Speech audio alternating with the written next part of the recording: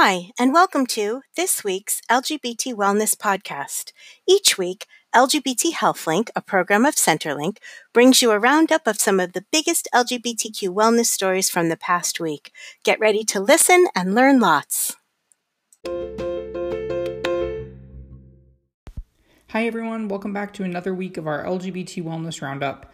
As always, remember that you can go to blog.lgbthealthlink.org if you're interested in any of the stories that I discuss and you want to follow up on your own. Let's jump in with the first story of the week. Transgender doctor makes history. GLAMA celebrated the historic nomination of Dr. Rachel Levine to a top post at the U.S. Department of Health and Human Services. This makes her the first trans person to be nominated for a Senate-confirmed post with the federal government. Vox reported that she will be the highest-ranking trans person in history if confirmed and will help lead U.S. health policy. Now, if Dr. Levine's name is familiar, that may be because you've seen her in the news or heard about the stories here on the podcast. She's been leading Pennsylvania's response to COVID-19 and unfortunately, as you may expect, got some negative comments from transphobic folks in the media and the community. So it's really good to see her being elevated and to see more trans representation, especially knowing how important trans health is and how many disparities trans folks are facing. Next up, LGBT organizations struggle. Movement Advancement Project published a new report finding that 3 in 5 LGBT-serving organizations had to revise down their annual budgets in 2020 due to the pandemic and all of the limitations that put on fundraising, including getting donations and all sorts of ways that they get money to keep the doors open.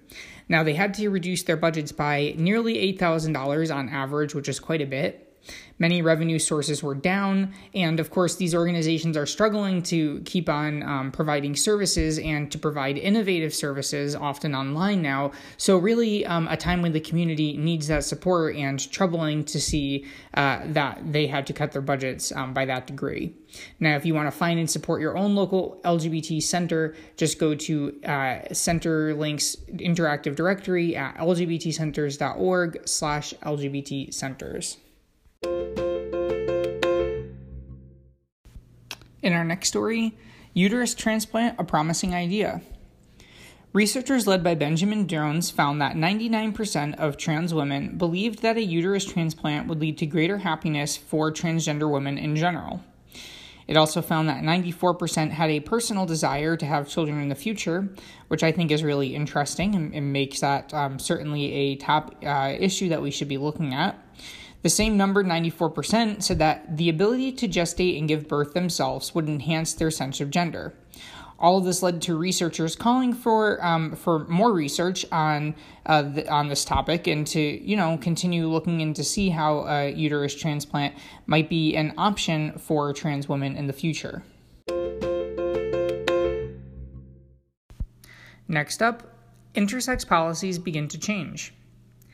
InTraining reported on what they are calling overdue policies from a few major children's hospitals to end medically unnecessary surgeries on intersex children.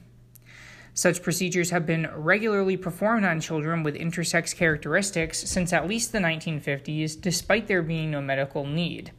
Major organizations, including the World Health Organization, have called on these policies to end, and now we're starting to see that, as I mentioned, in a few major hospitals that advocates against these surgeries are hoping will start a trend to have them removed from hospitals nationwide. In our next story, a push to prioritize people living with HIV. Gay City News reported that advocates are pushing for people living with HIV to be more clearly included in the next priority group to be eligible for the COVID-19 vaccine.